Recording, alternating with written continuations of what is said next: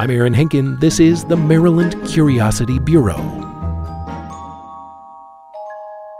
Hey, everybody. We're going to get to this week's listener question in just a moment. But first, I got to say, one interesting thing about doing this podcast, you never know who's listening. Last week's episode, you will remember, was a story inspired by the following question, and I quote, "Why is Baltimore's bus system such a mess?"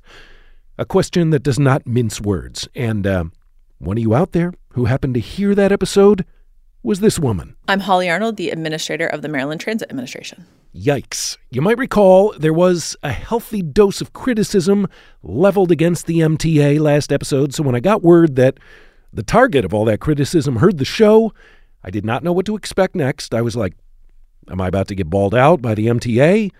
But I got to say this about Administrator Holly Arnold. She has been head of the agency since 2021. She was appointed to the position by Governor Hogan, but even the grumpiest transit advocates give this woman their begrudging respect. They say she's the real deal. She rides public transit herself every day.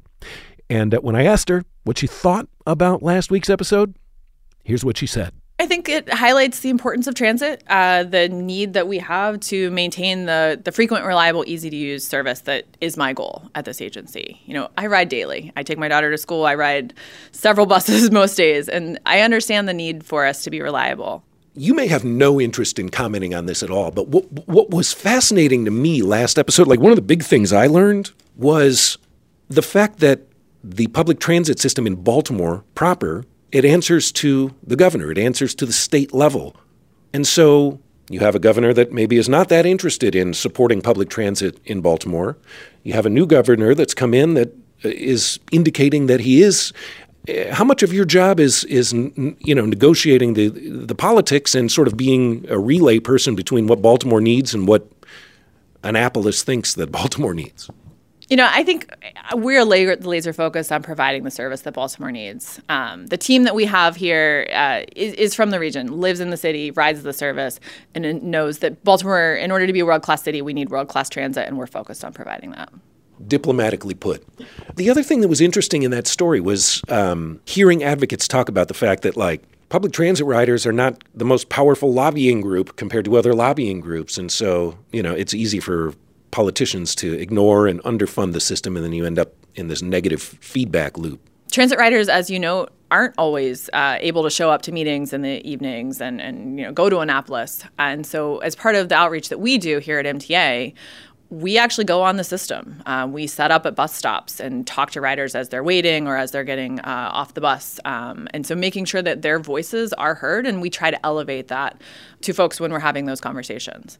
We knock on doors. We're looking at replacing our Eastern Bus Division over in Highlandtown area. And so we've actually, we have a person who speaks Spanish and a person who speaks Greek. And we go and knock on all the doors, and we want to make sure that we're hearing from the folks and speaking to them in the way that they can understand. MTA Administrator Holly Arnold. We're going to hear more from her once we get into this week's episode, because we have another question from another listener about the city's bus system. Here it is. I'm Lizzie Bellinger, and my question is, how did it come to be that the Baltimore City schools don't have school buses? Lizzie, this is an interesting question. This is a good observation. You will see Baltimore City school kids riding MTA buses to school. What is your interest? What prompted this question? Well, I live in Baltimore City, and I have a daughter who this year started kindergarten, and her school actually does have a school bus service for the elementary school kids. So she does ride the school bus to school. But once she starts middle school, she won't be allowed to ride that same school bus anymore, even though she's going to be at the same school and living in the same house. She'll have to either walk or take MTA. This is a fascinating question. Why do city school kids have to ride the MTA bus to school? I'm going to see what I can figure out for you. Thanks. We might as well start at the top, right? Here's Holly Arnold again, head of MTA. What do you know about this mystery? It's an old mystery. So I think it predates me, and I don't know. It is pretty typical in large cities for school students to ride the public system, and so we are not unique in that.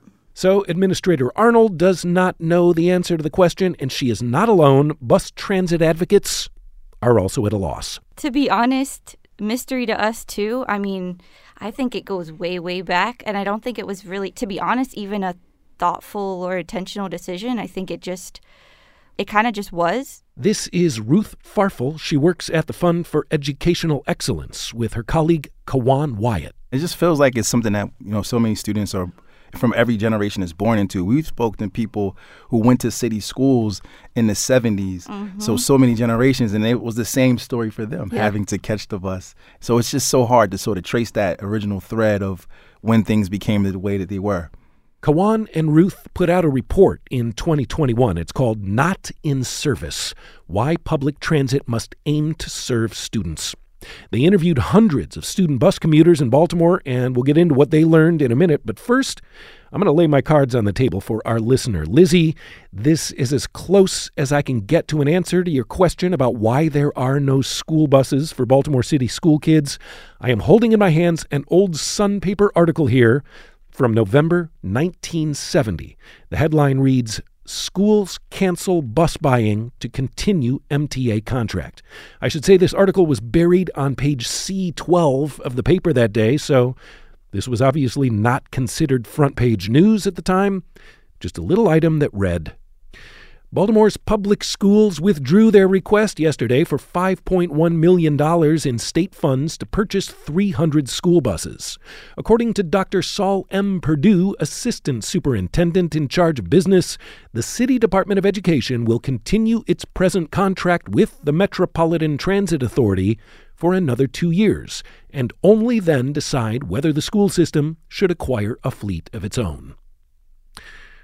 So, what can we infer from this little newspaper blurb from more than 50 years ago? First, I guess, how incredible is inflation? You could buy 300 school buses for $5 million in 1970. That's like $17,000 for a school bus. You are not going to find a deal like that today.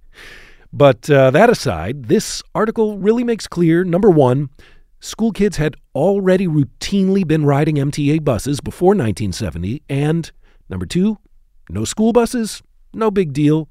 Maybe they'll try again in a few years. Print it on page C12, and on we go with life.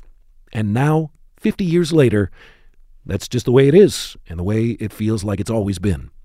The question is, how is it actually working out for you if you're a Baltimore City Schools student? Hello, it is 3:18, and I'm about to go home and on the bus. My name is Isabel. I am currently attending Cristo Rey Jesuit High School, and I'm 18 years old. Isabel is a senior. She's one of those Baltimore City school kids whose school bus is not a school bus, but an MTA bus. Isabel, by the way, also interns at WYPR once a week, and she decided to be a good sport and let me ride along with her on one of her afternoon commutes home from school. So where do we catch the bus? We're here at the corner of Chester Street and Eastern Avenue. We had to go across the street to catch the bus. We had to go the other way. I'll follow you. I started riding the MTA in freshman year. My experience with it is a bit chaotic. I have to go from Cristo Rey, which is in the city, to the county in Dundalk. We're both waiting for the Navy to come. We can either take the Dundalk or the Water's Edge one. The Water's Edge is the one I most prefer because it goes closer to my house. You'll take whichever one comes first, though? Yes. You have to take what you get. Isabel's bus commute is a straight shot. She doesn't have to negotiate a transfer, so she says she's luckier in that way than a lot of her classmates. She gets up at 5:30 a.m. on school days. She walks her brother over to a different school and then catches her bus so she can be to Cristo Rey by 7:45 a.m. Morning rides, she says, usually go pretty smoothly, about 15 or 20 minutes. It's the afternoons that are the wild card. In the afternoon, the buses will be very overcrowded, or you will deal with off-duty buses. And trying to get into the county from the city is very chaotic due to those reasons. From that 15 to 20 minute ride, it turns into an hour, or about 2 hours, depending on reasons of you're going to get skipped on the bus route, or the bus breaking down. Oh, is this it? Yep, we'll see if it stops. City with Navy Water Sedge. Welcome aboard the MTA. And then you have situations like that. Explain what just happened. The bus just rolled up, the driver opened the door. It was crowded to the brim, which is a usual experience when you're trying to take the Navy. So he said, I don't know if the microphone caught it, but he said, I'm shutting the door, and off they went, and here we are still at the bus stop. Yep. So what does your transit app say now that we've missed the chance to get on that bus? It says 13 minutes. Do you have regular after-school extracurriculars that have to factor into your schedule and your bus schedule? I used to have art club on Mondays, but I stopped going into it just because I didn't the bus schedule. Do people usually pretty much leave you in peace when you're stuck out on the street corner waiting for the bus? Or you must have interesting interactions with people, I imagine. Yeah, it depends on what time you're standing out here. If it's getting late, then a lot of people who are either intoxicated or homeless will come up to you. So you get out of school at 3:20. 3:18. Yeah. 3:18? Yeah. Well, let's do a time check. What time is it right now? It is now 3:43. It's been a while. All right, I see a bus coming up, a couple lights down the street. Is this one of our potential rides? Yep. City with Navy Water Sedge. Welcome aboard the MTA.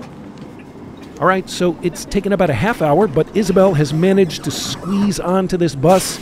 She is standing wedged between a crush of passengers, but she says the bus is eventually going to empty out as it makes its way out toward Dundalk. So as Isabel heads east down Eastern Avenue, we're going to take a quick break, and then we'll talk with Ruth and Kawan from the Fund for Educational Excellence about what they learned when they talked to 274 other school kids like Isabel, kids whose school bus ride is the MTA. You're listening to the Maryland Curiosity Bureau. More in a moment.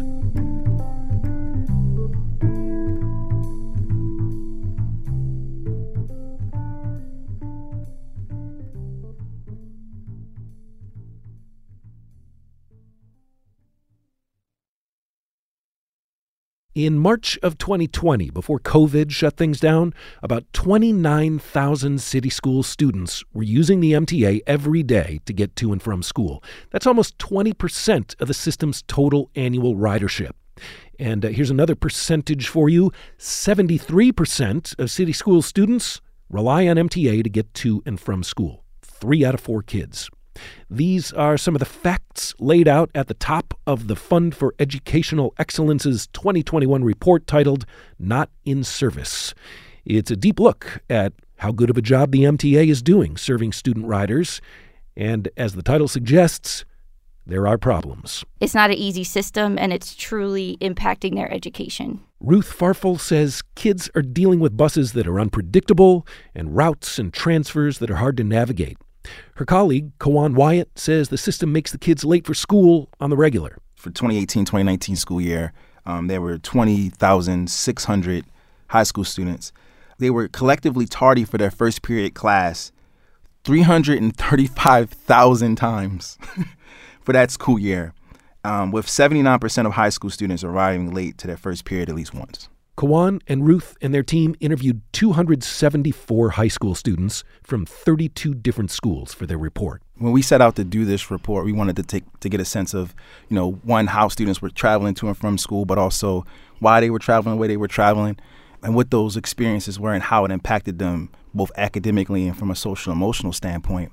And in these, 30-minute interviews with 274 students we spoke to, we really saw a lot of themes, and out of the 10 major themes, they really fit into 2 major buckets.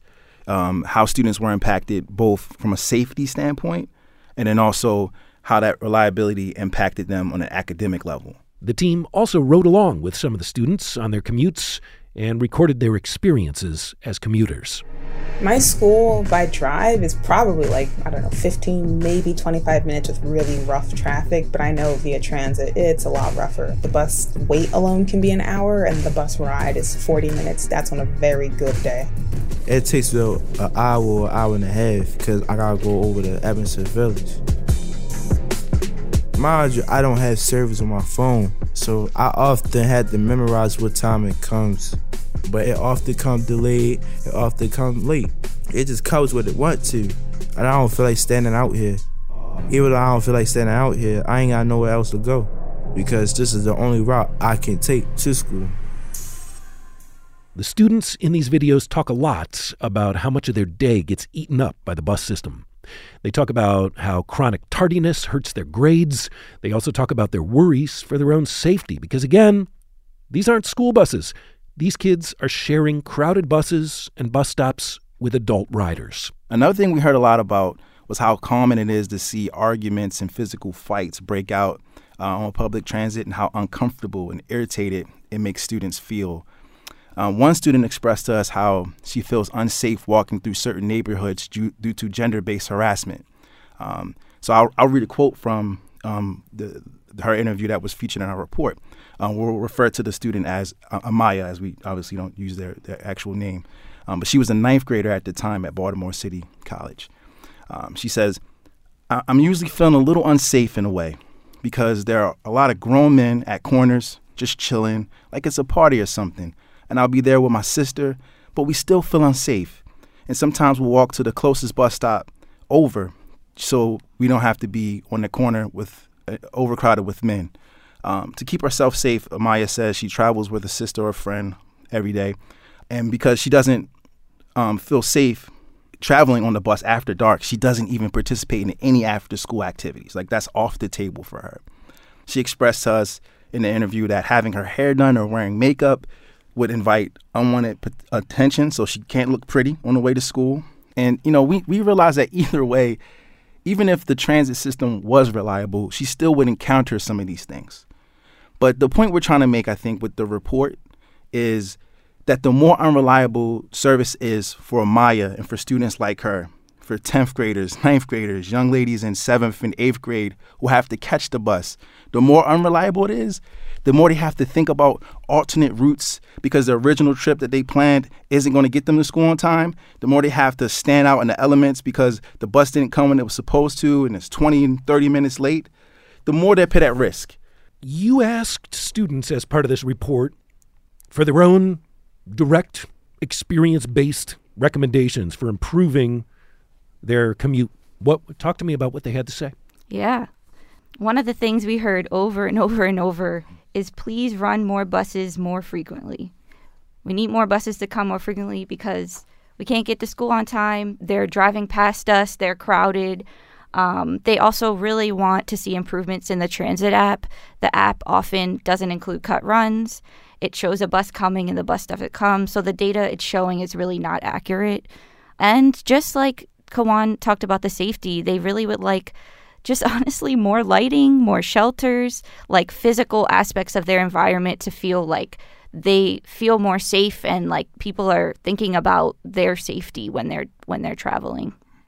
A recommendation that we came up with based on the conversations that we had was that the city of Baltimore and MTA should develop a campaign or initiative to combat sexual harassment on transit and around transit stations and bus stops.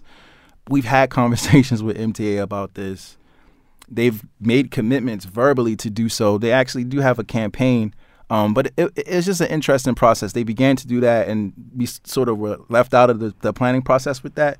And so we still are kind of sort of in the dark. We see some of the marketing materials that speak against harassment, but we would hope that it's a more robust campaign that has mechanisms that allow for different functions for students and for anyone who feels harassed to feel comfortable with reporting these incidences or being able to feel that there's something being done about it larger than just a poster being hung up. Yeah, I just wanted to add right now there's really no data, and I'm not sure they even have a mechanism for collecting data, and we find that's really important if you're going to combat like where and how these incidents are happening. So I want everyone to feel comfortable in our system. Here's Holly Arnold again, administrator of MDOT MTA. I ride with my 7-year-old, right? So I understand when adults are doing things they shouldn't do that makes her uncomfortable. And I want to make sure that everyone feels comfortable and knows what's acceptable on transit. So we did roll out an anti-harassment campaign this past fall that really does highlight, hey, harassment, I mean, it's not okay anywhere, but it's especially not okay on transit. And that's something we've never really said before. So we're now putting that out there. We have a website where folks can go and check it out. So it is on our main website that gives information for what to do if you see harassment, if you're being harassed. There is a form to report it. And it does give some targeted answers for things that people can do to help someone if they see harassment. We've been training our operators, and we're continuing that. We are collecting data now, and we'll continue. And we're looking at rolling out future phases of this to really establish what is and isn't okay on transit. We want to make sure we're doing it right. There's a lot of agencies out there that have been doing this, and so we're learning from them. And so we're targeting later this year to roll out a phase 2. It must be tough to decide how much of that responsibility need to lay on the vehicle operator, who is also busy driving the vehicle. Absolutely. And that is their main focus is driving and making sure that everyone gets there safely. We have a fantastic MTA police force who does a really good job of ensuring the safety of our system. I have to brag on them. We've been the #1 safest transit system out of the top 12 for the past 8-9 years. It's been a while. So violence isn't okay, but it does happen in Baltimore and really across the country. And our team does a good job of trying to keep it off the system. What has been established to make sure that you're getting regular feedback from students and using that feedback to, actively to sort of change and improve your services? So feedback from all of our riders is critical, and that's something that we're constantly trying to get and receive. We have a chief engagement officer who is regularly going out talking with communities, has been working really closely with schools, with the student council, making sure that they're aware of our events, on our projects. A lot of these projects that we're planning for the students today are going to be riding them years into the future, and we want to make sure that they're serving those needs. So a ton of feedback across the board that we're looking for. That said, in terms of school specific, we are looking at setting up kind of a youth advisory group or youth advisory council. But we want to make sure that we're doing it in the right way, right? Like if I invited a bunch of students into a conference room and showed a PowerPoint to them, I think they would not come back the next time. And so I need to make sure that it's the right format, that it's the right message, that the feedback loop is correct. And so we're looking at other agencies that have done this. We're reaching out to schools to understand how they do it and do it well. And so right now we're targeting to come out in April or May for an application and then starting the youth advisory group this fall. But we want to make sure we're doing it in the right way. So let's talk about reliability. Let's talk about frequency of service. These are some of students' biggest frustrations, grown-ups too, I guess. We know these issues are driven in large part by operator shortages. Talk about what you're doing to address operator shortages. Are you increasing pay? Reliability has been impacted by operator shortages, and this isn't something that's just hitting MTA. It is a nationwide issue. You've seen other schools that provide their own school buses have similar issues. So we've been working on that very heavily and kind of hitting it from a number of factors. So one is pay. So we did reach a new collective bargaining agreement with our unions this past fall that increased our base wages, increased wages throughout to try and get more operators in the door and make sure that their pay reflects that. We're changing how we recruit and where we recruit. Typically folks have come to us, and now we're realizing, hey, we need to go out there and go to them. And so we looking at on our buses, you'll see signs that scroll through like, hey, we're hiring for these positions. We revamped our website. We have a bunch of new videos. We worked on a recruitment event with the mayor's office, and we're going to be doing more of those. So I encourage anyone listening, if you know someone who wants to be a bus operator or any number of positions that we have at MTA, we are hiring. It is a great place to have a career. I think about the bus operators and just the part of their job that's kind of like being the thankless recipient of everyone's aggravation with the system at large. It's like yelling at the waiter when there's something wrong in the kitchen. How is bus operator morale? So I think the new CBA definitely helped. We had more pay, more benefits for our operators. We're also incredibly focused on limiting operator assaults. That is also something that the Federal Transit Administration has been focused on. And it is never okay to assault your operator. Yelling at them, spitting at them, any of that is not okay. We have fantastic operators. They're doing their best day in and day out to provide that service. So again, it's a focus from MTA Police. We do some additional training with the operators. We're making sure that they have resources that they can reach out to through the healthcare plan. There's a phone number that they can call, and we let people know very frequently, like, it's okay not to be okay, and here's how you can get access to those resources. Have you seen the absenteeism rates going down? So we did put in place a new absenteeism policy at the beginning of this year, and that is helping to drive down the rates. The focus there is really giving folks more control over their own leave. So instead of being kind of a management and punitive policy, we gave 2 extra days of personal leave and allow folks more control over how they use it. It's making a difference, and it is improving our reliability. Do you ever, as the administrator of this system, wish that we had school buses for the kids and that they weren't part of everything else that you had to deal with? So then school buses would add additional traffic that our folks have to deal with in terms of providing our regular service and slow things down. I think students are an important part of our ridership. I think as a transit believer, right, I believe in the power of transit. I believe in the changes that it can make for the city, for the region, for the world, if we ever want to meet our climate change goals. And so having students on transit, I think, is an important piece of that. It shows them what is possible on transit, and it really trains them on how to be future transit riders. Speaking of those transit riders of the future, let's get back to Isabel, who is en route to her home in Dundalk from her school in East Baltimore. The crowd on the bus has thinned out. She's gotten herself a seat.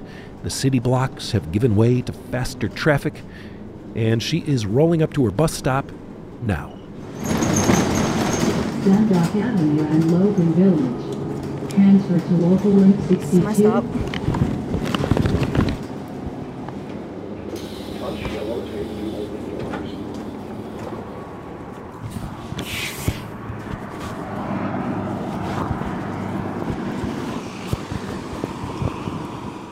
Well, thanks for letting me ride along with you, and enjoy the rest of the walk home, and safe travels to you in the future. You as well. You just missed your bus. Oh! You gotta tell me how long I gotta wait now for the... Okay, well, here, we'll cross, yeah? Cross together and it's safe. All right. Before we part ways, you gotta tick on that transit app and tell me how long I gotta wait for this thing. Your bus is about to come in 12 minutes. 12 minutes? Mm-hmm. Okay. You're a very good sport. Thanks for letting me roll with you. And, happy commuting in the future. You as well. All right, we're going to circle back around now to our listener who asked this week's question. Lizzie, you wanted to know why Baltimore City school students don't ride school buses and have to take the MTA to school. I am not sure I did a very good job of actually answering that question in very much detail, but we did, get into some interesting talks this episode about what that commute is like for the kids and where there's room for some improvement. What are you left thinking here at the end of this story? I have to say, I'm from a city in Minnesota, Minneapolis and St. Paul, where there's school buses for every school. So it didn't even occur to me that not having school buses available for city school kids would be business as usual. So that did in some way actually answer the why for me, which is that's just how it is. I'm left with a sense of some discomfort in anticipating that my kid will grow up and have to navigate the city bus system. And some of the kids' concerns about safety and just feeling uncomfortable on the bus made me anticipate needing to give her some extra tools to be able to negotiate that situation when she reaches an age where she has to deal with that. Yeah, it's an eye-opening experience to ride the bus with a high school kid and just sort of see what they see and hear what they hear and experience what they experience. But, one of the things that MTA Administrator Arnold said to me at one point, and the various advocates that I've spoken to, is, the more people talk about this, the more it's on people's radar and the more likely people in power are to listen to the concerns of riders and make changes. So who knows? I think maybe your question is doing its part in its own way. Of course, we're always left with a follow-up question, right? Which is, if we're going to increase bus service, where does the money come from? So maybe you can work on that one next. You're going to have to get back in the queue, Lizzie. But all right, fair enough. Consider your questions submitted and stay tuned, as they say. I want to thank you for an excellent question. I learned a lot this episode. I appreciate it. Thank you so much, Aaron. That is going to wrap it up for this edition of the Maryland Curiosity Bureau, an original production of WYPR in Baltimore in partnership with the Baltimore Banner. You can find a complete archive of all of our episodes at wypr.org/curiosity. That's also where you can find an easy-to-use interactive text box where you can type in a question of your own and put me to work. The website again, wypr.org/curiosity. And by the way, if you enjoy the show and you want to do us a favor, take a quick minute and type in a review on Apple Podcasts or whatever app you listen on, just a line or two. Your words go a long way toward helping other curious listeners find their way to the podcast. Thank you for that. I appreciate you. For the Maryland Curiosity Bureau, I'm Aaron Henkin. Thanks for listening. Be in touch, and we'll do it again next week. The Maryland Curiosity Bureau is made possible with grant support from the Peel Center for Baltimore History and Architecture, online at thepeelcenter.org.